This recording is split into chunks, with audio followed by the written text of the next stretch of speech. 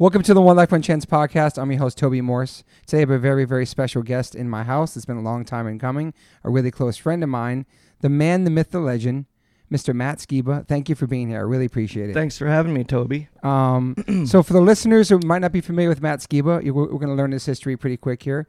But we met, I want to say we met in New York City at Continental Divide. Continental. I don't know if it was called Continental Divide, just the Continental Club, right? Yeah, I forgot. I don't know what year it was. It was, I think Murphy's Law was playing, maybe. Makes sense. And we had a show the night before in the city, and had a night off, and we met actually outside of the Continental. Okay. And you were wearing a laminate with Max's picture on it. He had just been born, I think. Wow. So and I met your wife. I actually met your wife before I met you. Okay. When she was pregnant with Max. Yeah. I was smoking a cigarette back when I smoked cigarettes. That's a good story. And we were at I think Peaches. We were at a show in LA. We were at the Wiltern. Okay. And there's this like side smoking area thing where everybody would smoke cigarettes. I'm out there smoking, and Moon was sitting outside with, she's like 6 or 7 months pregnant. Yes. And I'm smoking a cig, and she's talking to my wife at the time. And I didn't notice she was sitting there and that she was pregnant, and my cigarette smoke was going into her face. And she's like, "Hey, bro, can I get one of those?" And I go to hand her a cigarette, notice that she's pregnant, and I'm being a total asshole. That's Moon. But I just thought of this. What was she doing in the smoking section? But she was hanging out with my wife, and I wouldn't have lit up a cigarette had I seen any pregnant woman, regardless of who she is. So Yeah. that's how we met. I remember her from Chicago, but we ran with different crowds in the punk scene. Yeah. I met Moon right before I met you. Yeah, so I think that had to be maybe like around 2003 or 4, because that's when Max was just born. So that's a long time ago. Very long time ago. So yeah, for the listeners, obviously, if people don't know, Skiba was born in Chicago.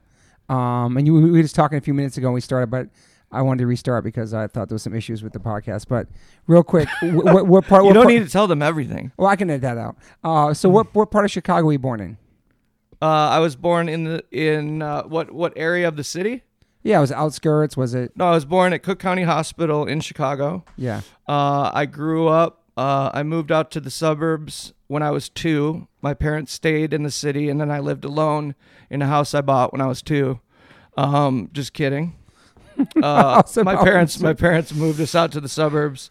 My mom worked at Cook County Hospital for a long time. I was born there, and then grew up in the township of McHenry, which is in McHenry County. It's northwest of the city, about an hour from Chicago, where I spent most of my youth going to punk shows. Yeah. So how was it before you got exposed to punk and stuff? How was it growing up? Like how were you in school? How were you as a kid? I was I don't know. It's weird. Like I was really good. Like as far as grades were concerned, I was a straight A student in the things I was interested in. Totally. Art, English. I loved to read. I loved to paint and sculpt and all the things we were doing back then. But math and biology, all the sciences and stuff at the time, I had no interest in. So I would get by with a C. I would do the least amount of work that I wouldn't get grounded over. D's were a no-go. Yeah. That was a non-starter for my folks. So I was a C student, but A's in, like I said, art and English. Were your parents, was it a strict family? It was strict. Like my parents, we had, and thinking back on it, it's really cool. Like my mom forced me and my sisters to play piano for 3 years, which if she hadn't done that, I probably wouldn't be sitting here right now. Yeah. My mother introduced me to music, and I did the mandatory 3 years of piano. And then she said, after that, if you don't love it, you can quit, you can keep doing it, you can switch instruments. And so after 3 years, I kept getting lessons for another 2 years, I think. Yeah. But at that time, I started playing drums, and I played alto sax in the school band, and I started teaching myself bass and guitar to. I remember the first song I learned on guitar was the theme song for Maximum Overdrive by AC/DC. I think it's called Trucks. It's like a instrumental song, and then what was the other one? Richard Hung Himself by D.I. Sick.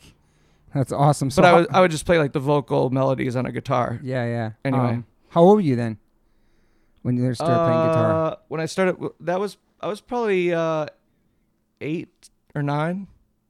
It's freaking awesome. It's early, man. That's Yeah. awesome. I mean, the first punk show I went to, I was 11.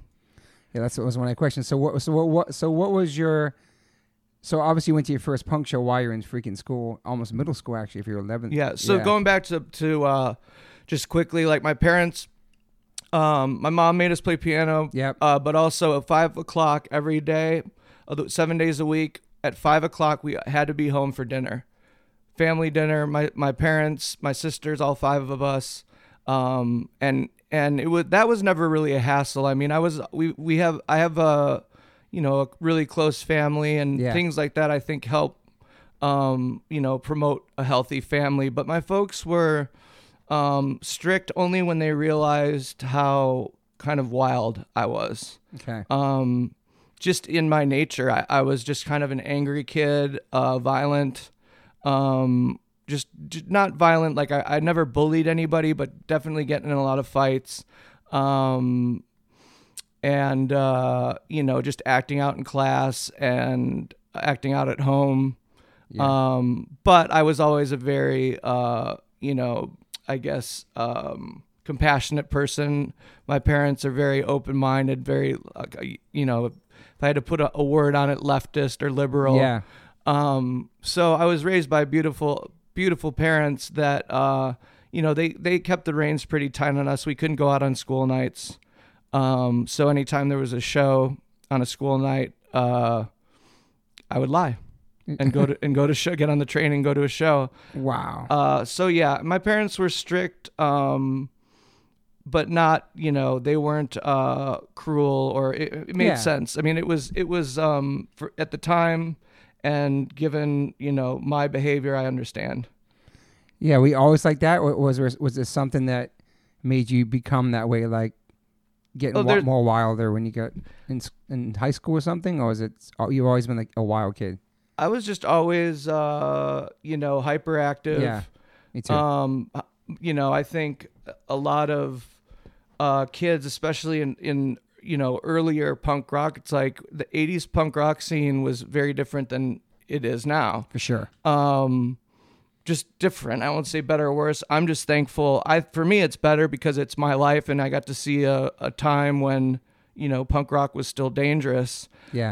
I think when I discovered punk rock is when I think a lot of us hyperactive kids fell in love with that because it was a way to channel that emotion and that energy, going dancing at punk shows and getting in the pit, and just the music itself was a release. So, but yeah, I think I was always a wild kid. And then as I got older, there were just, names to put on it, like punk rock or drugs or, whatever. Yeah. Do you remember what your first show was? Yeah. My first, the first show I went to show ever, was the Judds with my parents when I was like 6 or something. Nice. The Judds. I remember it was the first time I smelled weed. And vaguely remember that it was not, nothing to speak of, but the first like punk rock show I went to was Public Image Limited.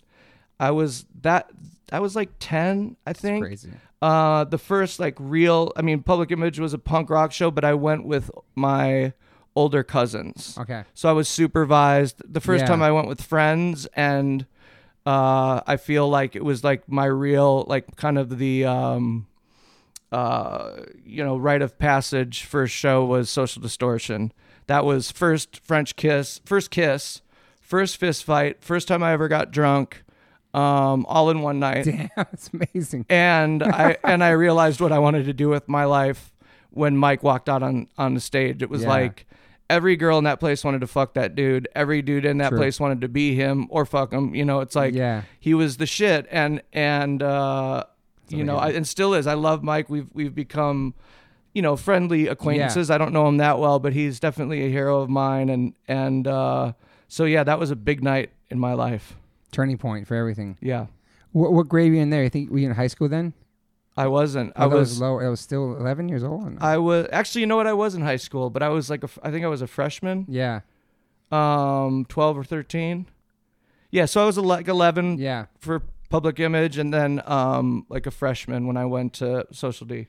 So still being a wild kid and still getting great grades, still like being home at 5 o'clock. A couple great grades. Yeah. Yeah. Well, you end up graduating though, right? Yeah. And then did you have? Obviously, it was music since you saw Mike Ness and Social Distortion. We know that, but like, did you have goals besides music when you were in school? Or like, was there a vision of what you want to do when you get out of school? I played a lot of soccer. Okay. When I was a freshman, I was the captain of the varsity soccer team. I have it written down right here. Yeah, that's awesome. So I was a forward, and when we were getting pummeled, I would get in the goal box. So I was a goalie and a center forward, which I don't know how common that is, but it certainly wasn't with our team or our division or whatever. But yeah, I got scholarships to CU Boulder, University of Utah, Iowa, whatever's in Iowa City, University of Iowa. Some pretty like Big Ten schools for sports wanted me to play soccer, so that was kind of an option. And then, you know, I'd been skating. Skateboarding is how I found out about punk rock. Yeah. Thrasher magazine. But you know, I'd started playing music. Soccer was something that I loved, and still love. And I was snowboarding and competing, semi-pro. So I definitely knew that I wanted to, you know, I knew that I was going to be a professional soccer player. I was good, but you know, it's just, that wasn't something I was interested in. Yeah. So yeah. And I was also, you know, like I said, I loved, art. So I was going to maybe go to school for graphic design, which I ultimately ended up doing for a year. All right, so now you're playing music. Are you writing music in high school too? Are you writing like poetry? Because a lot of your songs, a lot of your lyrics are very poetic. And when did you start writing, like just writing stuff? I was playing drums in the bands, like in my high school bands. I would write all the music. Yeah, I would write the lyrics, and the music. But I played drums. Yeah, and Blunt and Jerkwater. Exactly. Yeah, and the Traitors. I didn't write the songs for the Traitors, but yeah, when I was in high school, like we would play Battle of the Bands, and I would, you know, we'd play like an original song and cover Ned's Atomic Dustbin or Sludgeworth or well, I think it was those two. Yeah, I think we played those and the Cars, Just What I Needed. Yeah. Neil Diamond, Beautiful Noise. We did a punk rock cover of that. That's awesome. We swept Battle of the Bands every year. But yeah, I was writing. I don't remember doing any like creative writing on my own. Yeah. But songwriting for sure. I mean, I guess that's creative writing, but songwriting. As far as just pen to paper writing, I didn't start doing that until years later. Okay. But you can play so many instruments too, like drums, bass, guitar, everything. It's pretty amazing to have all that. You know what I mean? Started young with music. Yeah, I mean, and again, thanks to my mom, I can get by. I mean, I can play everything enough to convey an idea to somebody that plays much better than I. Yeah. It's like I'm not the greatest guitar player, but I can play a lot of other things too. I'm not the greatest anything player, but I know at least how to do it. You know, to get by. Yeah. I know another impact on your life was Another State of Mind. Huge. Such an amazing movie doc. Yeah. When did you first see that? I saw like on Nightline or something. There was a TV show. Night Flight. Yeah. That's where I saw it. Yeah. I saw it on there and I was like, holy shit. You see like the way they toured and everything, staying at the Discord house and in the bus and just Social Distortion was so cool with his makeup and. Well, the beautiful thing, and I think you'll agree, like with punk rock, that film really, and I had like an idea that, you know, Misfits and Ramones, the music was so simple, really. Yeah. I had this feeling like you still needed to write great songs, and obviously they're all great they were tight bands and great players, but it felt like something that not anyone could do, but that I could do. Yeah. And when I saw Another State of Mind, I think that was huge for a lot of us. You know, it showed me, I can only speak for myself, but that film also a huge turning point where I started to consider playing music for, you know, I don't know, back then punk bands weren't making any money. No. You know, I certainly didn't get into it to make money, and I just loved it. And, you know, Youth Brigade and Social D taught us all that you can do it yourself. Totally. And thanks to Maximum Rock and Roll, Book Your Own Fucking Life, you know, stuff like that. Yeah. You know, there was things available to us that allowed us to tour. Yeah. So yeah, that was Another State of Mind was like the, you know, it's definitely like a huge impact on everything, you know. Yeah. Even if you watch that thing today, watch the DVD, whatever today, and it just brings back those memories and just when you were young and just seeing that for the first time and just, I don't know, it's amazing to see how far Social D has come, and I don't know, just how punk rock and everything's changed. But back then just was so DIY, just like. Yeah, them spray painting their own T-shirts. So cool. Yeah, it was like, you know, we started doing that. We started, you know, we didn't get an old school bus that broke down 18 times or whatever.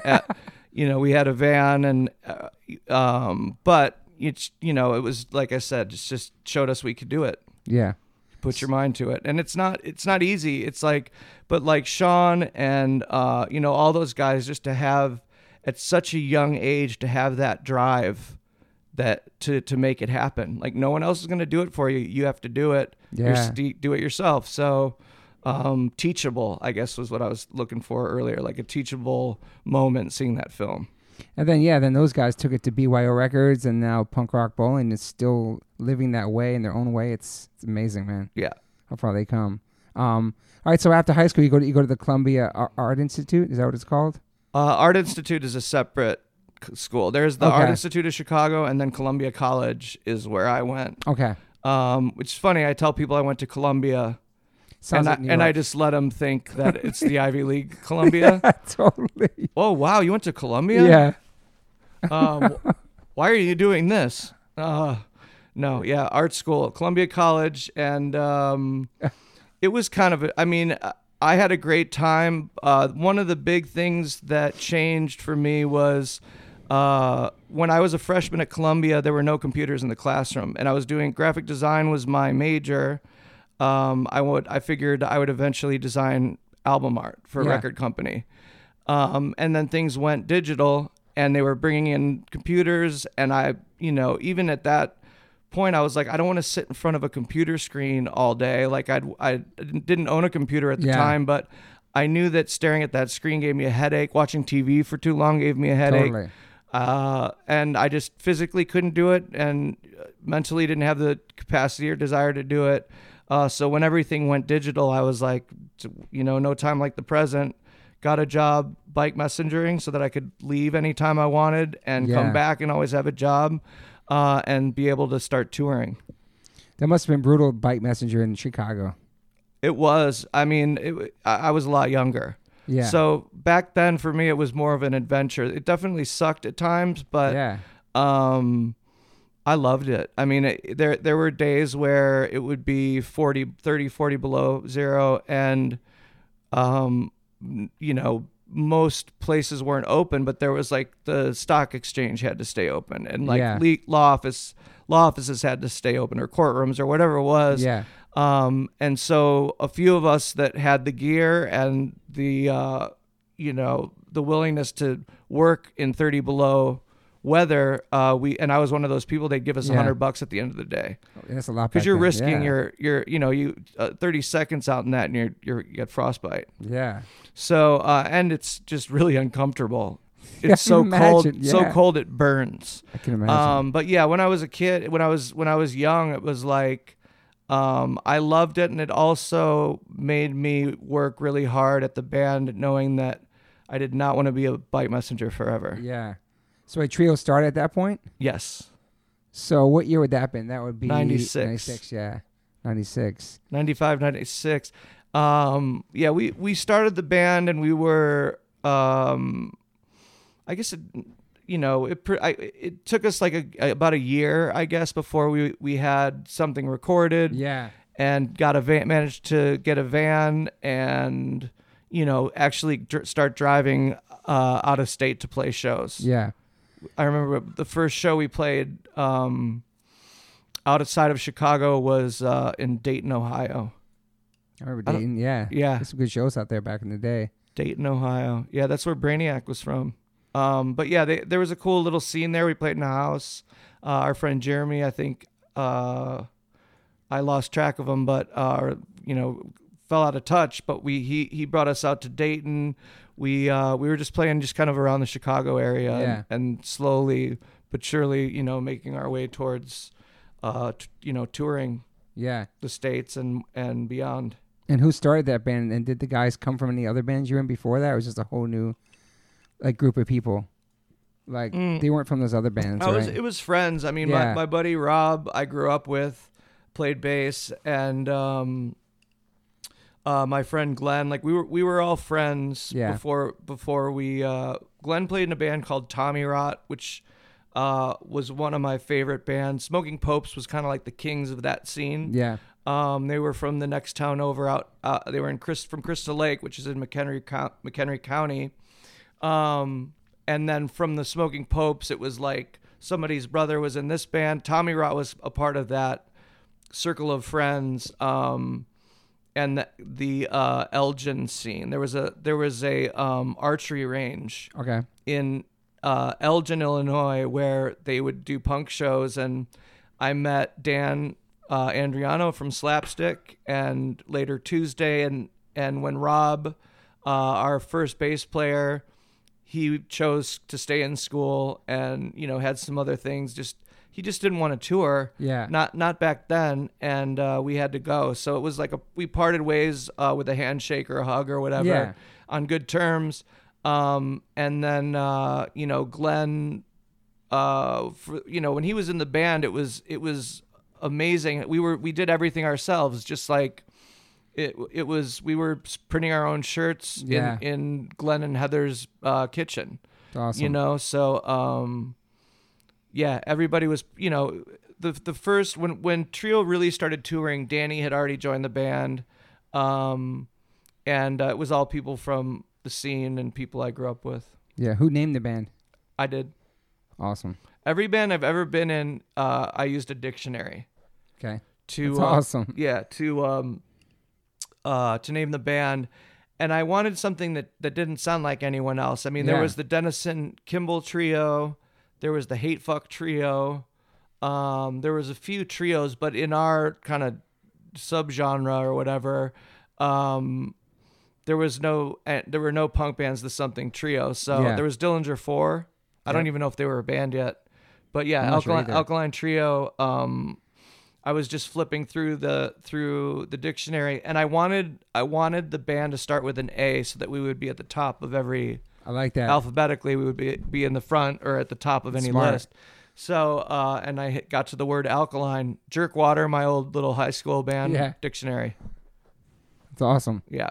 So What did your parents think about you, like quitting college and then like becoming the bike messenger and then starting music? Were they worried about you? Or, I mean, Yes. you're an adult at that point, but still. no, I mean, I'm still not an adult. Yeah, neither am I. But you know what I mean. No, though. but yeah, it was. I was still a kid, but I was out of my parents' house. I was living. I know what you mean.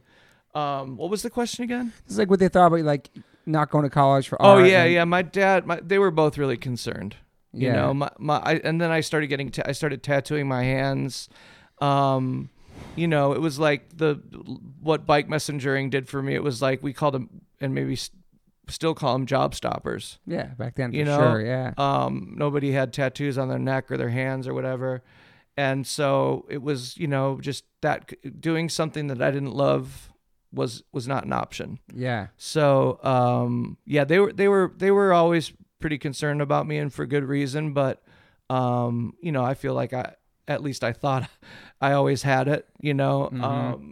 and managed to get by with whatever it was. But the bike messengering concerned my mom. Me quitting school, just my dad came from poverty and worked really hard to give us everything that he never had. Yeah. So college was really important to him. And when I dropped out, he definitely felt, I think, betrayed a little bit. Yeah. So it was, it was a little awkward between us for a couple years, but he didn't stop talking to me or, Yeah. it was a little hard for that. I was definitely always, probably a pain in the ass for them. Yeah. But we turned out wonderful though. Thank you.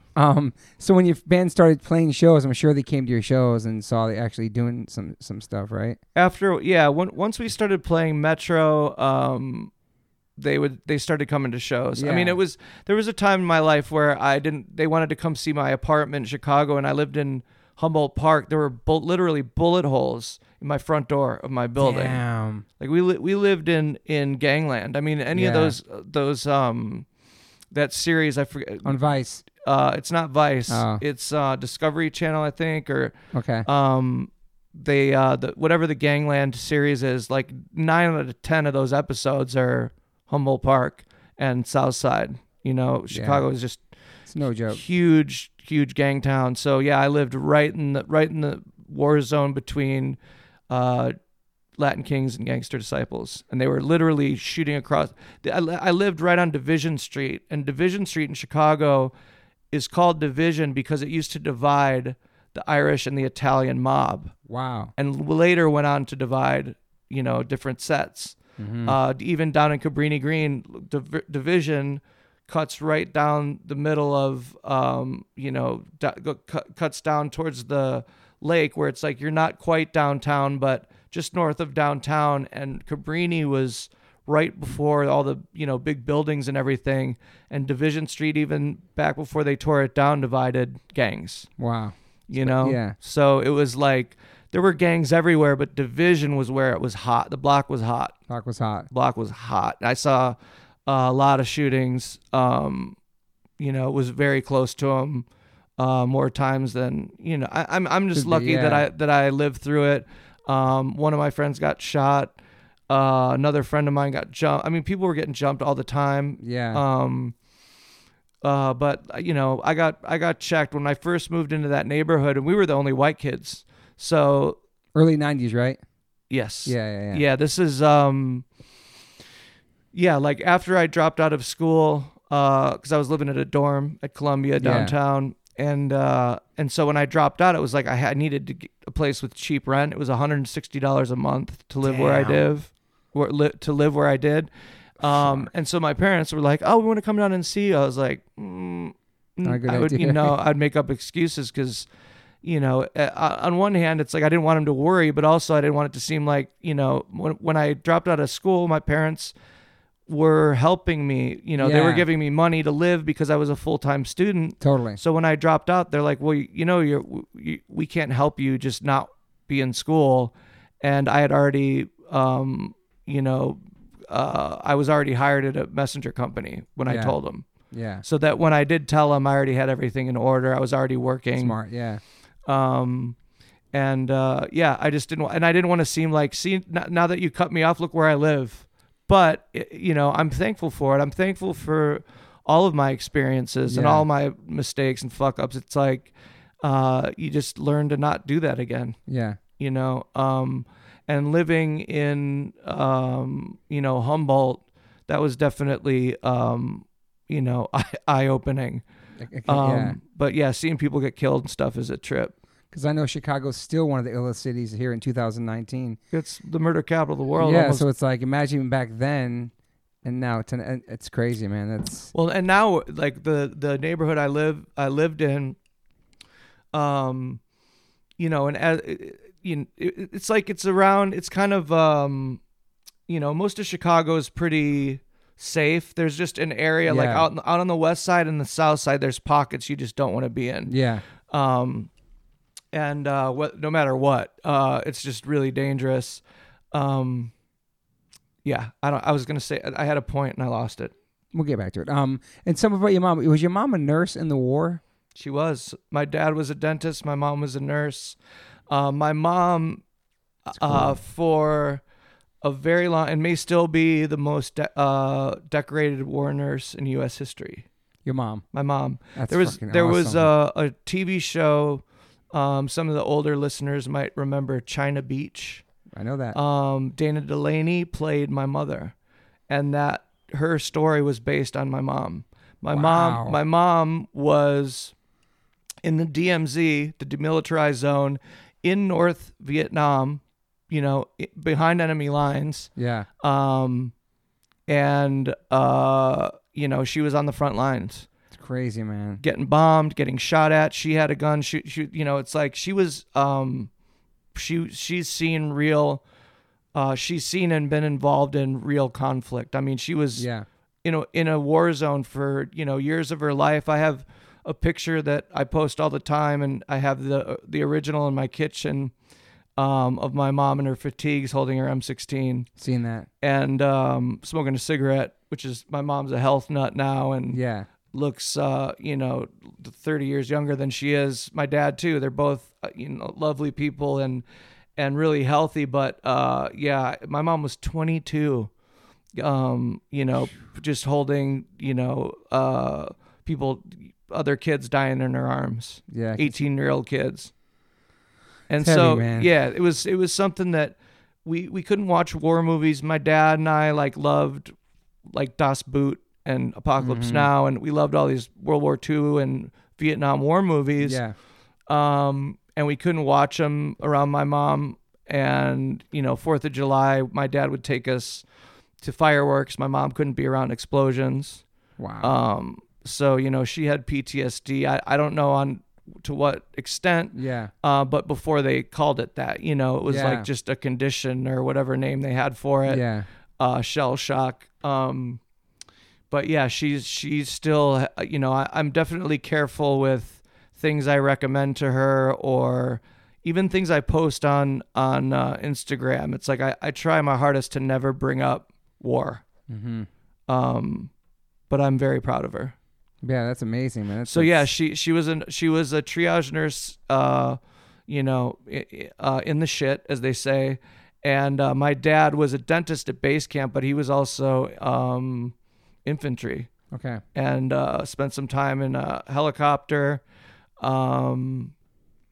So yeah, they both and they they, like a lot of veterans from that era will tell you that was a it was a huge mistake, and it is what it is. But a lot of them were like, "What are we doing here?" And all the controversy with the government sending young kids into war, a war that they knew they were losing and really had no point. The president and all of his men and whatever few women were there knew that it was just suicide. Without any logic. So my parents are, like I said, they're really liberal people, loving and open-minded people, and they're both Army veterans, or Vietnam veterans rather. But they were in the Army. Your parents are awesome, man. Yeah, they're the best. How I know about China Beach, you said that it's strange because I had Rappaport on here last week, and that was the first show every TV show he ever got his first audition, and that was the first show he ever was on his whole career. Really? Yeah, that was his first show. Yeah. It was his first break, man, was that That's show. wild, and that was a big show back then. It was huge. It was, Emmy award-winning show. Yeah. It was one of the most popular dramas on TV, MASH and China Beach. That's right, MASH. I know you have twin sisters that are younger. Shout out to your sisters. They're awesome. They went into punk, and nothing you were into was you're totally opposites. I mean, you're like the black sheep for sure. Yeah, for sure. I mean, I was just talking to my mom about this the other night. And I said something about being the black sheep, and she was like, you weren't the black sheep. And I was like, well, define a black sheep for me.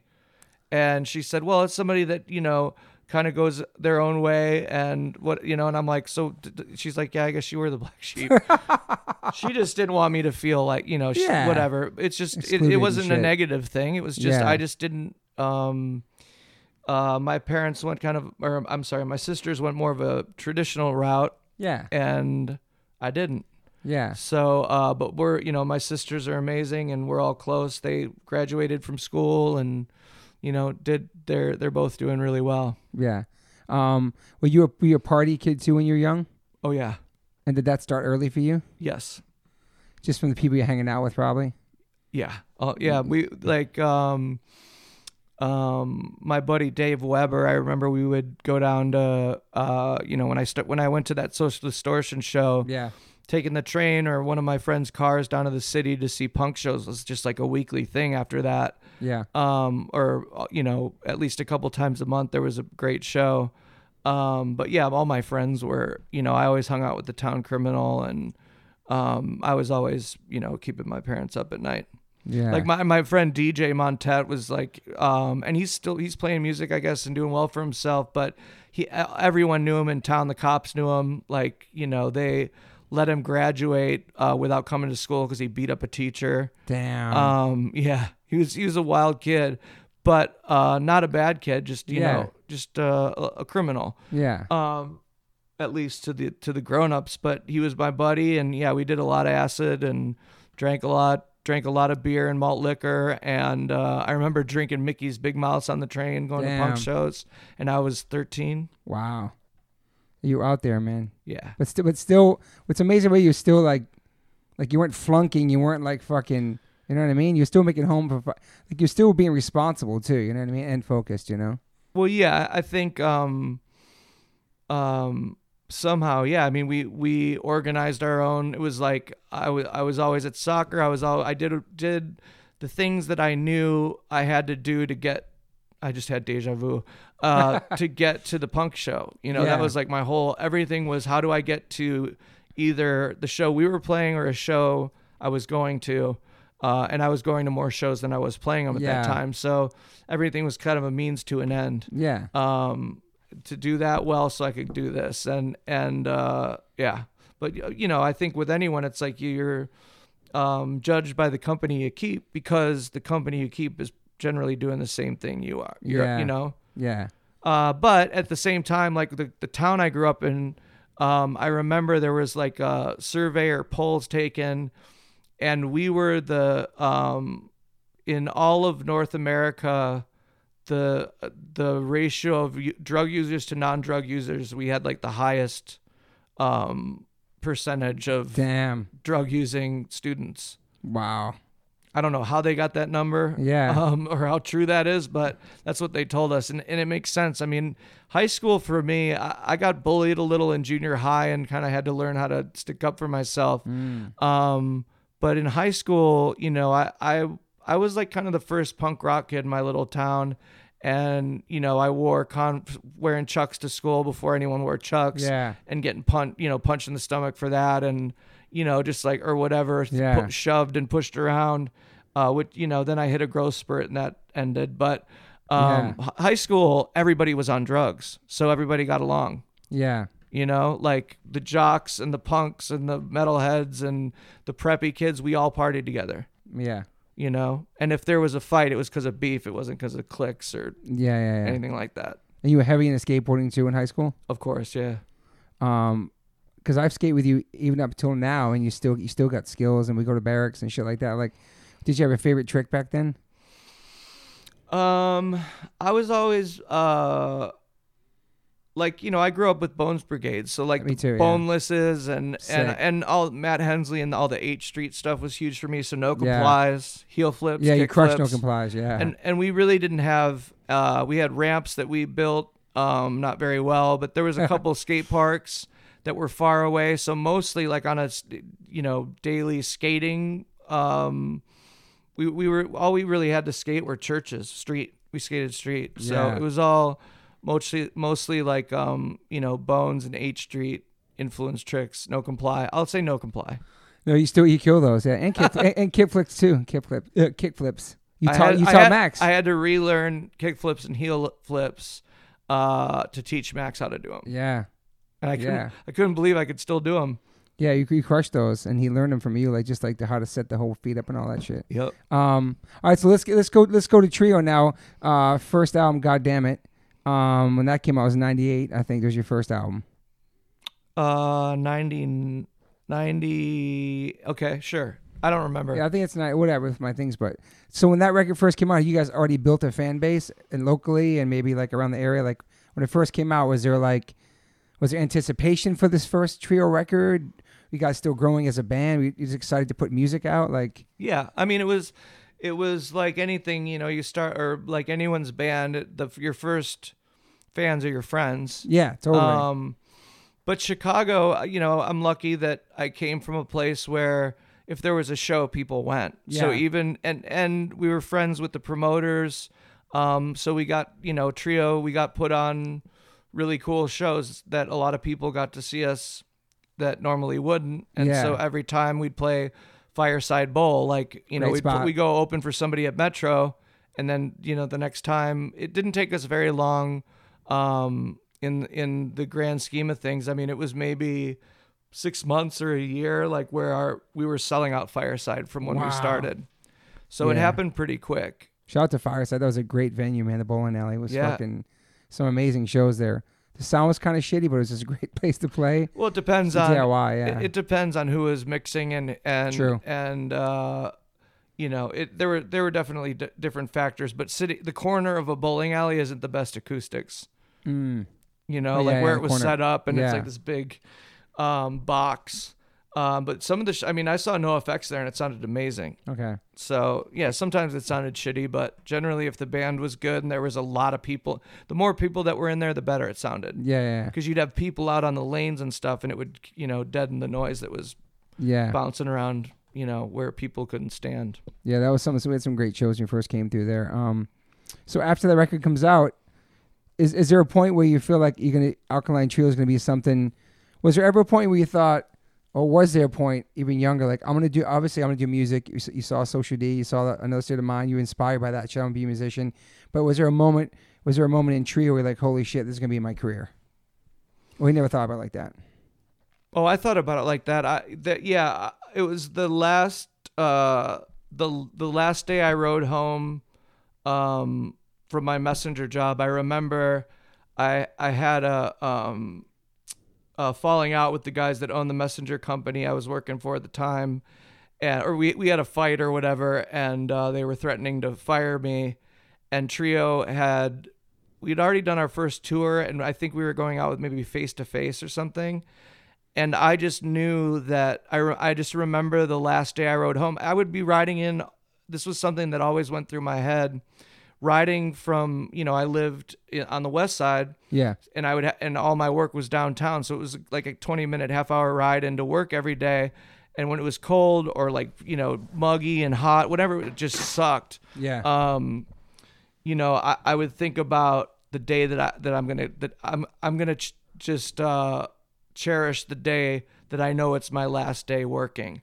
And that was the time that I realized that this is what I'm gonna do. And was that the last job you had? Yep. Wow, man. Yeah. So what that would be like? That's like 98 then. Yeah, around 98. Yeah. Holy shit. That's fucking pretty amazing, man. Yeah. You set your mind to it and then focused on the band. And then obviously after that, it's so many records, man. In 2000, 2001. How many records you have right now? 9 records out now. Is that what it is? Yeah. What do you think the key is to your longevity? Is there a key to your longevity career, you think? I think the longevity of a career, I don't know. It's different for everyone. Yeah. You know, I don't know. I think, you know, the things that we decided early on, like our logo, like our font, Yeah. the way that our band name is written, never change that. Always keep it the same. You came up with that? Yeah, I mean, I was the first person to do that. I saw like Jawbreaker. Yeah. You've never seen it in anything but that font, and it becomes this other thing. You know, you brand it, and Totally. And I think, you know, branding something that you know, I remember hearing the Misfits for the first time, Walk Among Us, and when 20 Eyes started, I felt like that music was made for just me. And for whatever reason, and, you know, it's a great reason, it's people felt like very, you know, obviously from our humble beginnings, there were very few people there and we would talk to everyone. But even to this day, people feel like they're a part of something, that there's, you know, that it's something that's just theirs. Yeah. You know, Trio never got Special. huge, but we got way bigger than we ever thought we would have, you know? Yeah. And it's like, and when we started the band, punk rock bands weren't getting huge. I mean, Green Day had maybe broke, you know, a couple years before that, but it seemed Yeah. like kind of an anomaly. It wasn't until we started Trio that Rancid had gotten, you know, a platinum record, and other punk rock bands started getting really big. But Yeah, that wave. you know, Nirvana and Green Day, that was you know, an anomaly. It was something that wasn't going to happen again. And we didn't, you know, ever compare ourselves to something like that. We just, our goal always was just to be able to live off of playing music, Yeah. you know, Yeah. not be wealthy, you know, but Yeah. just be able to make a living playing music. Yeah, you guys started touring nonstop after that, probably right after Goddamn It came out. Yeah. And then Maybe I'll Catch Fire, and then From Here to the Infirmary, Good Morning, Crimson, Agony, Irony, This Addiction, My Shame is True, and then Is This Thing Cursed? That's 2018, right? It's the last one that came out, 2018. Yeah. That's a lot of records, man. A lot of time. It's pretty much. But that's the other thing too, is a lot of records, but we've been a band for 20 something years. Yeah. I think putting out too many records as far as longevity is concerned, that's something. Don't put out too much material. Nowadays, I think it's different. That's 9 records. That's true. That's a good point. 9 records. It's like a record every couple of years. Yeah, it's smart. We have like 7 out. That's a good point, actually. But you want to. It's better to you know. It's like we never played. We always wanted to play like, you know, at least a half an hour, but no longer. It's like you always want to leave them wanting more. Yeah. Same thing with a record, but I think you know, there's a lot of things that we did for Alkaline Trio that has somehow secured our longevity. Yeah. But I think it's different for everyone. Yeah. You know, I think for us there was just a perfect storm kind of brewing and still, you know, quietly raging.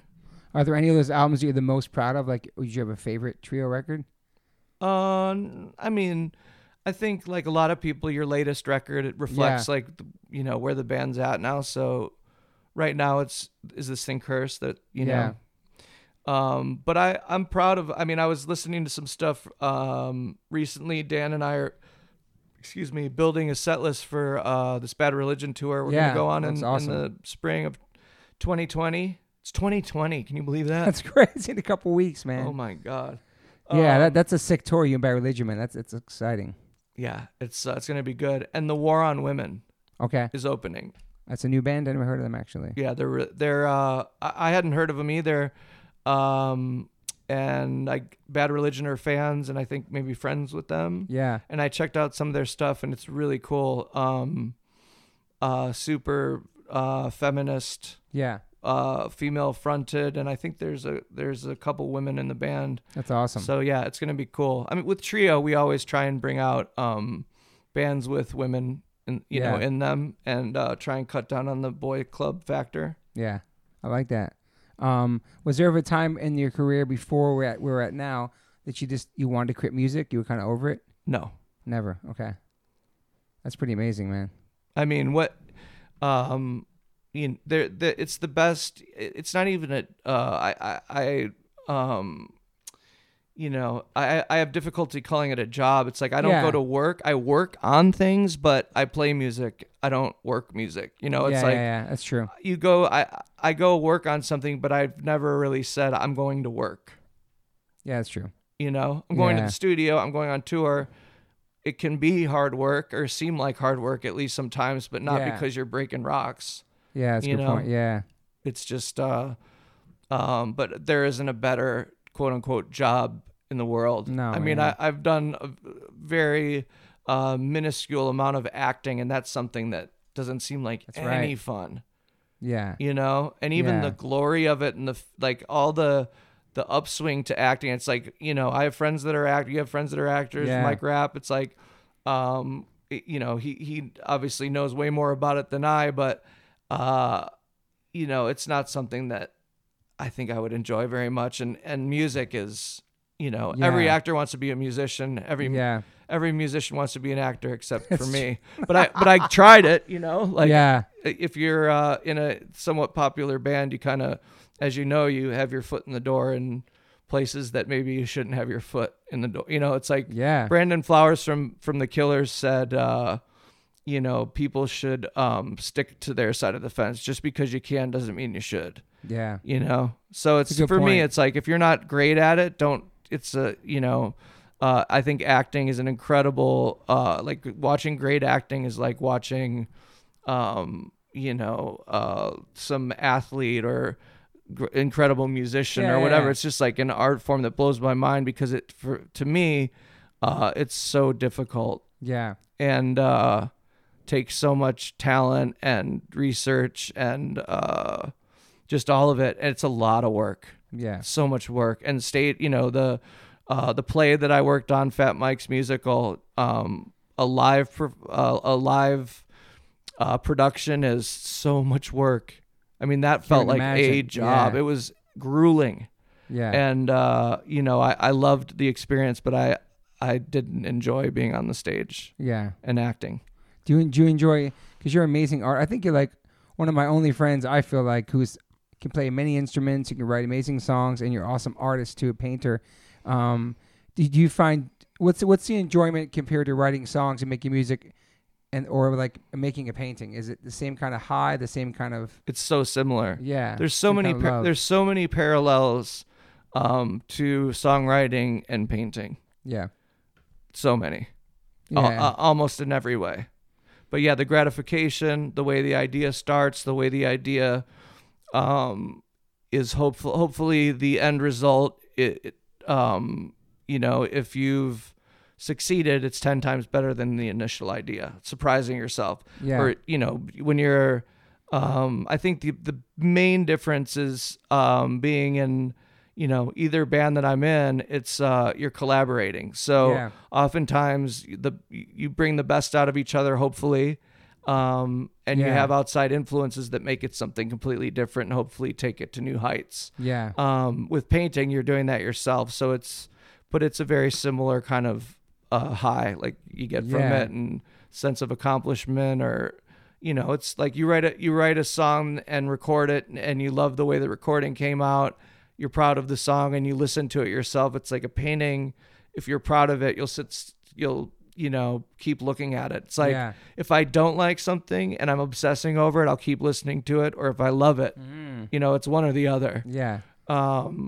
So yeah, I could go on all night, but it's very similar.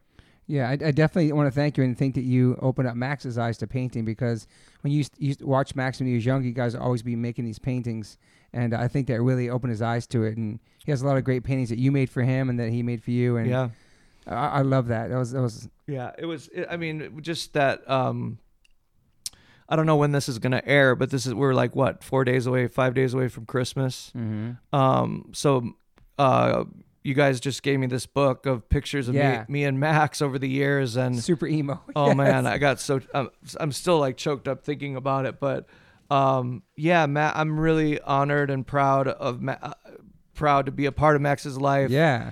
And the influence that I've had on him, I'm you know, he's very much his own person. His own young man, but I love that he enjoys painting and music, and you know, we shared a lot of that together. Every time I watched him, we were making a mess. Yeah. I remember coming one time home and they answered the door, and Max looked so nervous, and Max was like paint all over him. And then I saw you had paint on yourself, and there was like paint all over the sink. You guys just went crazy. It's a moment I'll never forget. Actually, he came home, you guys were all was it paint. When I painted Max blue? Maybe. Yeah. I painted like war. Max asked me to. He asked me to paint him. He's like, "Will you paint me like a picture?" I think he meant like a portrait. Yeah. And so I painted him. Literally painted Max. Painted him like green head to toe, and he had like yellow and blue like war paint on, like Native American war paint. Yeah. Oh man, that picture's amazing. Oh, his palms were blue. That's right. And then he had war paint on his face. Yeah. And he thought he was gonna get in trouble, but he wasn't. But he came to I remember I was never forget his face, and then you guys were like fucking covered in paint. Another thing, another part of our life is I'll never forget. This is moving now to where we are now, but one of the hardest secrets I ever had to keep was when you had your first meeting with the guys in Blink. Everybody knows that story now. I remember getting a text from you about it, about what was possibly going to happen, and that was really, I was so excited for you, and that was such a hard thing to keep as a secret before the world heard about it. Yeah. But I never got there. I mean, obviously I tell you all the time, but it's amazing to see you go from Alkaline Trio, something you started from scratch, to still having that band and a career with that, and also singing for Blink-182 and filling those shoes and doing an amazing job at it. And I got to be at the first show you guys played at Muse Inc. And just being your friend and watching you through all your stuff you do in music and art, and then now you're singing in Blink. So I know that transition was extremely, I don't know if it's not difficult, but that's like a big thing to do. Yeah. You know what I mean? Like, it's daunting. Yeah. And so to see you doing that now, and now here we are, and it's a couple years later since you've been in that band. 5 years went by. Holy shit. Can you believe that? 5 years went by. And so now, and then seeing you now where you're at and singing and the voice and everything, it's just, I mean, I'm sure people ask you this question all the time, but that transition, was that a scary, I know when you wanted to do it, you're not going to say you didn't want to do it if you didn't want to do it. You said yes. But then actually doing it, was that a scary process for you? I wouldn't use the word stressful. Scary. I wasn't scared of it. Yes, it was stressful. It was, when they asked me to join the band, I said that I'd love to do it. I was just nervous that, some of those guitar parts are relatively simple, but really fast and pretty technical. It was just a way of playing that I'd never played before. Yeah. And I said, and Mark said, just make it yours with keeping it true to the original. Yeah. So, kids all the time will, never, of course, to your face, but people talking shit, it's like, you're playing this wrong and doing this wrong, and you're singing these words instead of these words. It's like, I didn't write the song. I'm not going to try and, bastardize it too much, but, yeah. Is that the right word? Whatever. That's a good word. I'm not gonna, I don't know if it's the right word though. I think, I wanted to keep it, pay, homage to the original, and keeping that, all the flavors that make it what it was, while adding, it's like, I can't change who I am. I'm not going to try, to sing like Tom. I'm not going to, I'm going to do my best to play those songs as they were recorded. But I mean, I started watching live Blink shows, and a lot of times the guitar parts are completely different than they are on the album. So okay. It was stressful though. Learning all those songs. I learned, I think, 30 songs in like a month. Fuck. And it wasn't like, it's Blink. It's one of the biggest bands in the world. Yeah. So, and I wanted to do a good job. So yeah, it was stressful. But also, I'm honored that I'm sitting here telling that story. Like, I still pinch myself that's, I still pinch myself about everything. Yeah. Yeah. Like Alkaline Trio. I can't believe that it's lasted as long as it has, and that it's gone as far as it has, that we've played in Africa. I don't know. I remember we that. played in Japan. We played like, it's like, that's huge. Yeah. So at least for me, and I'm very thankful. Yeah. And Trio played with Blink before, right? You guys toured with them before? So you actually, I don't know if you were a fan, but you knew the music, you knew the songs anyway. But I was a fan when Enema of the State came out. Jerry Finn played it for me right before it came out. Yeah. And I really dig that. I mean, I became a fan because of Enema. Before that, I thought they were cool. Yeah. We were on some video comp together. Sure. And I thought they were cool. But it didn't really speak to me until they worked with Jerry and got Travis in the band. Yeah. Was it because singing some of those massive songs that you've heard a million times, and then all of a sudden now it's you singing those songs, it's got to be tripped out for sure. Probably the first couple times, maybe. You know what I mean? It's still trippy. Yeah. Not in a bad way. Yeah. It's just like singing like all the small things that it's a trip. I mean, I love it, and I'm honored. It's like, but yeah, it's not something that it's never routine. or Yeah. like nothing. It's always like, what, this is a trip. It is, and you fit so perfectly. Like I feel like it just they picked the right person. I don't know how they knew it. I'm sure they knew it. That's why they asked you. But like, it just works. You know what I mean? It's cool to see you up there and playing those songs, and it just sounds right. You know what I mean? It sounds like, I don't know. I guess it's Well, really thanks, hard to. It's man. hard to put into words. No, you know no, what I mean? Like, that sounds right. Is what I like to hear. yeah. So, but it's also next level. Obviously, Trio's a big band, but this is some other level shit where it's just like bigger venues, just all that, just everything must just change. You know what I mean? Like Yeah, I mean, the lifestyle, I guess. It's not that. I mean, it's really not that different. It's different in so many ways, but at the same time, there's definitely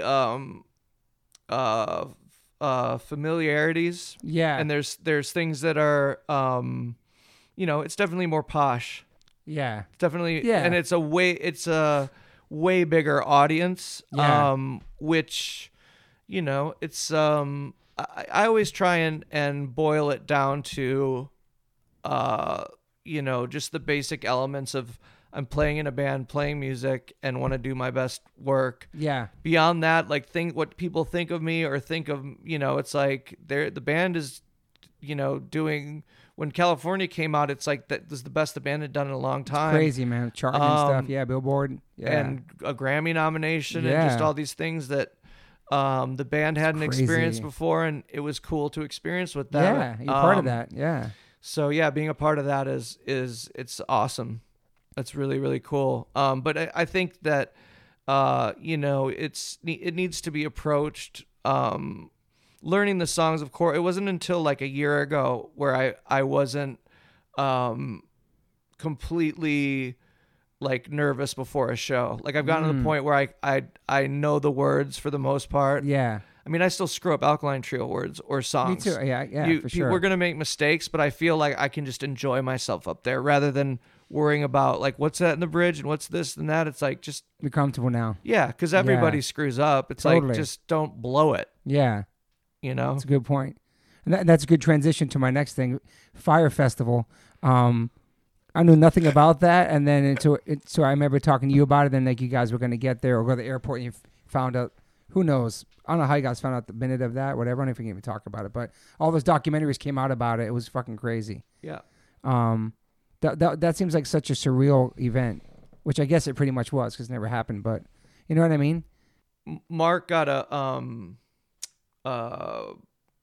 like I forget, it was a photo or a video. Oh, no, it was a video somebody that was there had taken and sent to managers. Yeah. Like don't Like this is what's really happening here. Yeah, this is what it really looks like. Yeah. And it would look like FEMA tents. Yeah. It looked like what you saw on the thing. Yeah. But we saw it wasn't even so much about what we saw, it's what we didn't see. We didn't see a stage, we didn't see anything. Like it looked like, the story.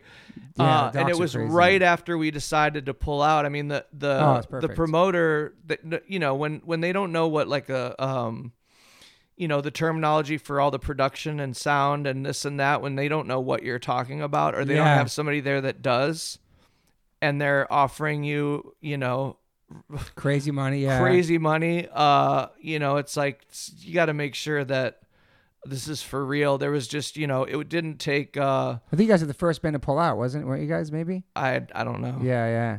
All I know is we didn't end up down there. Thank God. I feel like the documentaries made the Thank thing you, even- God. Thank you, God, for not taking us down there.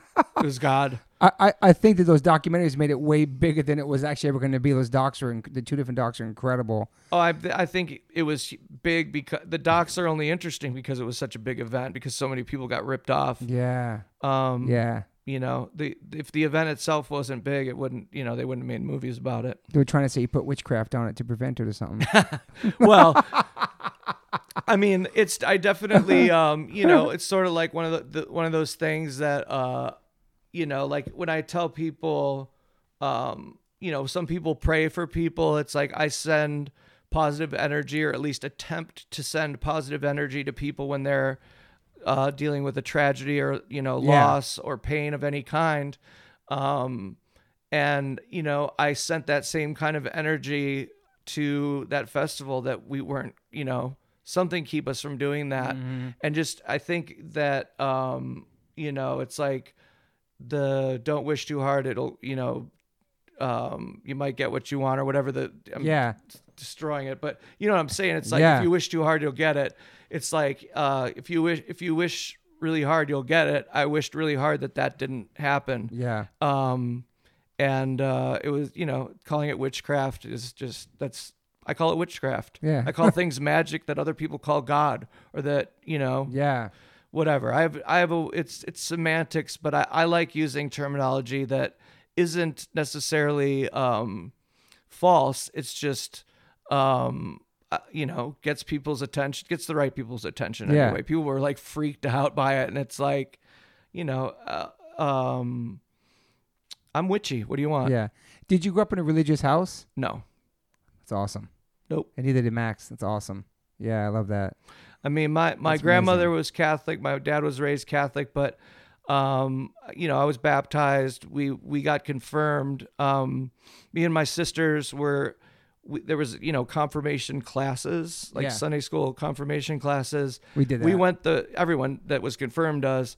But they asked my parents to not bring us to the class anymore after the first day because we were asking too many questions, because we weren't raised to believe that like Jesus is magic and whatever. So we weren't purposely being argumentative. We were just wondering, well, if you're stating this as a fact, then what about this? And it jammed up the teachers too much. They couldn't answer the questions, and they said, we'll confirm you, just don't, your kids ask too many questions. Wow. That we can't answer. I love that you guys are asking questions. That's amazing, man. Yeah. It says a lot about you guys. Well, I think it says a lot about my parents, like the way we were raised. It's like, question things. Yeah. It's like, that religion, it's like, it doesn't make any sense. Mm-hmm. It doesn't make any sense because, I'm not trying to offend anyone. It's just, it's not true. I've had people come on here talking about their faith, so it's okay if you talk about I mean, faith is, and I said this recently, it's like, I have no problem with people's faith. I don't share that faith. Yeah. But I'm not, I don't think one person knows more than anyone else. It's all a mystery. Yeah. I mean, people will say that the thing, some people's faith goes so far as to, have them thinking and saying that they have the one true God. It's like, everyone thinks that. Yeah. So how can that be true? And they're all saying the same thing. I mean, there's a holy trinity in every organized religion on the planet. It's, no matter what religion you are, you have the same calendar. You drink the same, you need water, you need food. It's like, it's all pretty much elementally the same. Yeah. But I just, when I was younger, I, wasn't as polite about my stance on religion. Yeah. But I think there's a big difference between faith and religion. But I think punk rock taught us to be like, question everything. You know what I mean? Like, question everything. Yeah. Don't believe everything. And I don't think that, for me, I've heard the term like Christian punk band. That's just an oxymoron in my opinion. Too. Because they exist. Yeah. But it's like, religion is not punk rock. Yeah. Sorry to break it to you. Yeah. But it's not. Neither is metal. Those Christian metal bands or whatever. It's obviously punk rock, at least to me, is more of a movement than metal was. It was, the political, there were, religion ain't punk. Do you have, this is my last couple of questions for you, and I really appreciate your time. We covered a lot of things here. Do you have any regrets? No. Love that. You're like the third person that said that. Some people say yes, but that's great. You don't. That's awesome. There's things that I'm not proud of, but, it's just like anything. If you do something that makes you feel bad, don't do it again. Yeah. Yeah. Would you consider yourself an optimist or pessimist? I consider myself a realist. That's what my wife does too. Shout out to Moon. Same thing. I'm a realist. Yeah. A realist. Okay. I can see that about you for sure. Yeah. It's like, is the glass half full or half empty? It doesn't matter. There's a glass with half of it has milk in it. That's all I know. What gives a fuck? Either way, like, I don't think it has any bearing on reality. But I think having hope and having optimism is a good thing. I don't If I had to pick one, I would say, I guess it's split down the middle. Depends on what you're talking about, Yeah. you know? Yeah. But I've known you a long time. I get more positive vibes from you than, you know what I mean? Yeah, I guess I don't have a whole lot of faith in people in general. Yeah. For good reason, because so many of them are Shady scumbags. just full of shit. Yeah. They aren't who they portray, and Especially in this industry too, probably, yeah. Or every industry, yeah. just in general, I general, think people yeah. are bullshit. Yeah. But you know, it just makes the people like you that I'm close with. It's like my friends that I consider good friends are my family. Yeah. And I only, you know, I could count them on one hand. Me too, You man. know, Yeah. but I have a lot of, you know, beautiful, people I'm friendly with or that Yeah. I'll hang out with, and you know, then there's the people that you go to when you need someone to talk to, or you know, somebody that you know, whatever, some simple task that you need an extra pair of hands, and that person's Yeah. going to be there. You know, I think being a man is, you know, all a man has is his word. So, and just people don't keep their word. Yeah, it sucks. People are full of shit. It sucks. For the most part, I think. And so as far as the human race, I'm a bit of a pessimist, but I also, that gets challenged whenever I see beauty in, you know, young people. You know, I Yeah. saw a thing just a couple days ago, these young kids that are, you know, 8th grade, 7th grade kids talking about climate change, kids from Uganda. Wow. You know, I saw that, yeah. It's incredible. So things like that give me faith. And I'm, you know, I guess it depends on what day of the week it is. You'd have Yeah. to ask me tomorrow. Yeah. Today I'm a realist Okay. with a dash of pessimism. What is what is a daily ritual for Matt Skiba? Daily ritual. I guess coffee is the first thing on my mind when I wake up. And I always try and I write every day at some point. I meditate 2 times a day every day at some point. Depends on my schedule. I don't really have when I'm home, the routine's a little different than the road, but the constants are coffee, writing, exercise. When I'm home, I hit the gym 4 times a week. Going to Runyon with you when my knee's not ready to give out. So yeah, it's pretty, I mean, good ones. I would say it doesn't sound like anything crazy or spectacular, but for me it is. I mean, even I get joy from the simplest things. Yeah, your meditation's heavy. One time, me and Max went over to Skiba's to meet up with him, and we saw him through the window. He was meditating, but looked like he was like dead or sleeping. His head leaned back. It was scary, but you were in total meditation form. We never seen you like that. It was awesome. You're like, you were totally in it. You said it was scary? Yeah, because your head was back. We didn't know if you knock on the window or not. Max, like, is he okay? He's like, had his eyes closed on the couch meditating. It was awesome. Yeah. I mean, it's funny because I don't necessarily, when I first started doing it, I talked about it a lot more because it had such a sudden impact on me, or immediate impact. Yeah.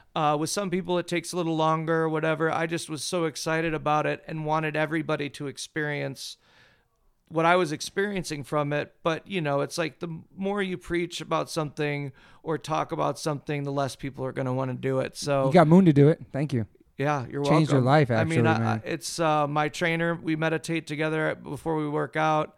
A lot of my, you know, it's not for everyone. Yeah. But you know, for anyone interested, I'm any one of my friends that are interested, I'm honored that I got them meditating because, you know, it changed my life for the better completely and makes those simple rituals. So, you know, it makes something as simple as folding t-shirts enjoyable. What is yours called again?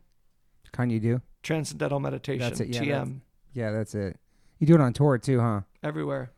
Twice a day, yeah. And you could do it anywhere? Does it have to be a certain quiet spot or just whatever? Earplugs. Okay, yeah. I mean, I can meditate and, you know, it's the only thing that ever distracts me is like construction work where it's like a constant like a pounding or banging. But people like an airport has like a steady kind of subtle like It does. rumble to it, It that does. you can kind of forget about. It's almost Yeah. like a white noise, but you can do it anywhere. I just always have either headphones that are buds or earplugs. Yeah. So yeah, as long as you're sitting and I meditate with driving. Sometimes I'll say my mantra in my head. It's a silent meditation, but I kind of meditate throughout the day now. Yeah. Moon does too. I have to sit down and to actually do it, to sit down and close my eyes and take my shoes off, and it's amazing. It's awesome.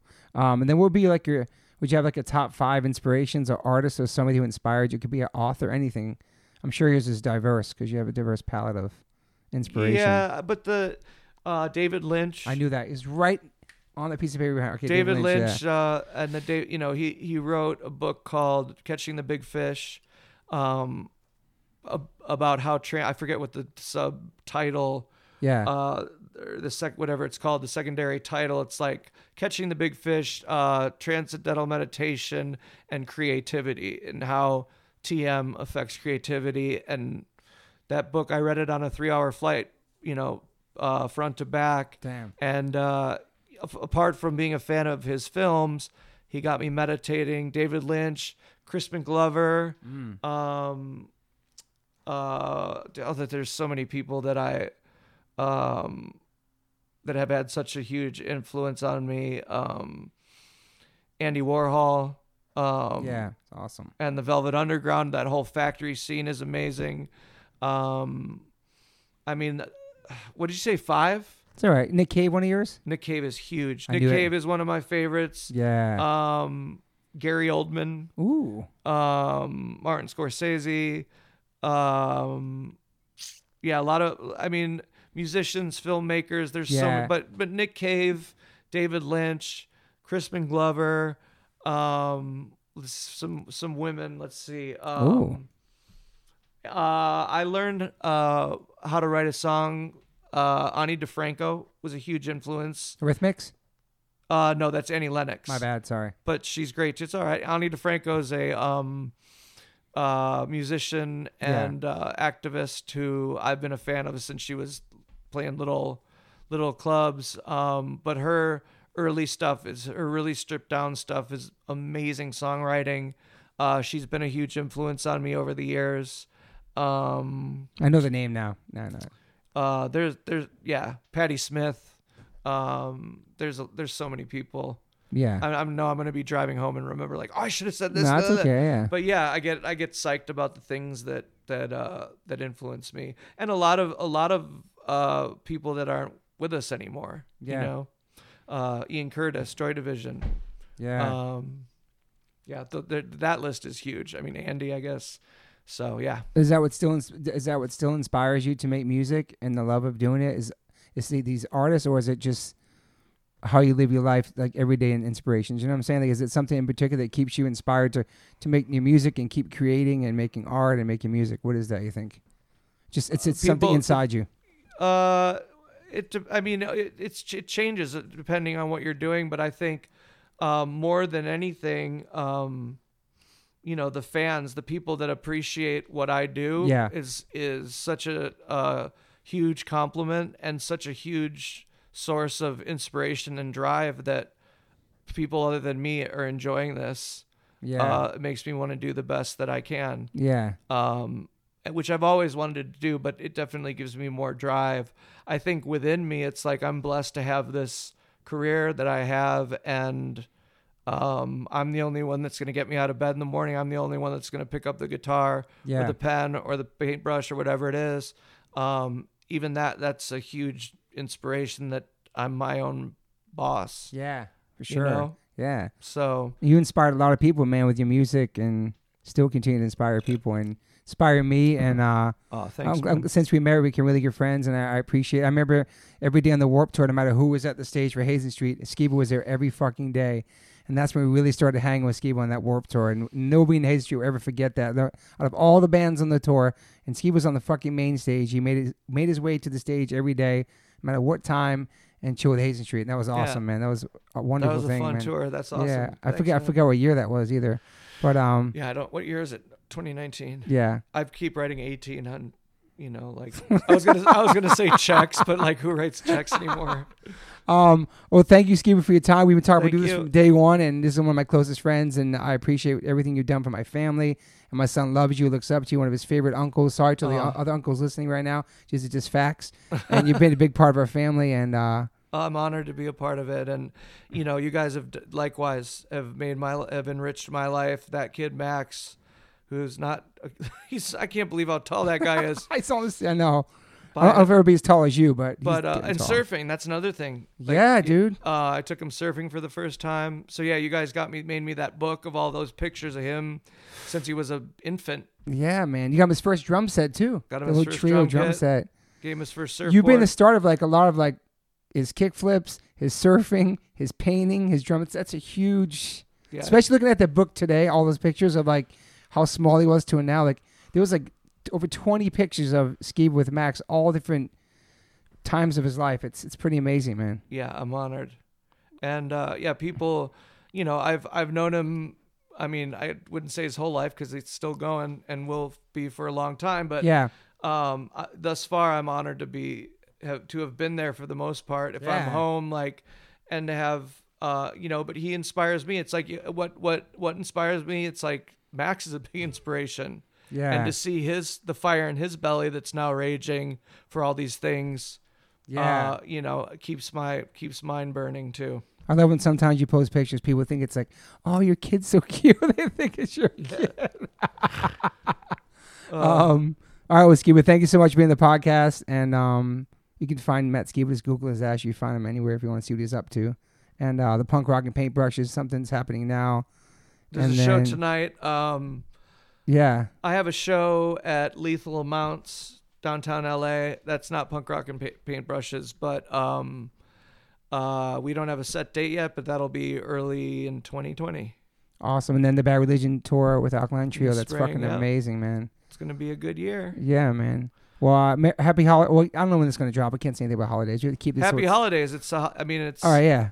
Hopefully this will drop soon. And thanks for being there, Skeebs. Thanks, Toby. That was fucking awesome.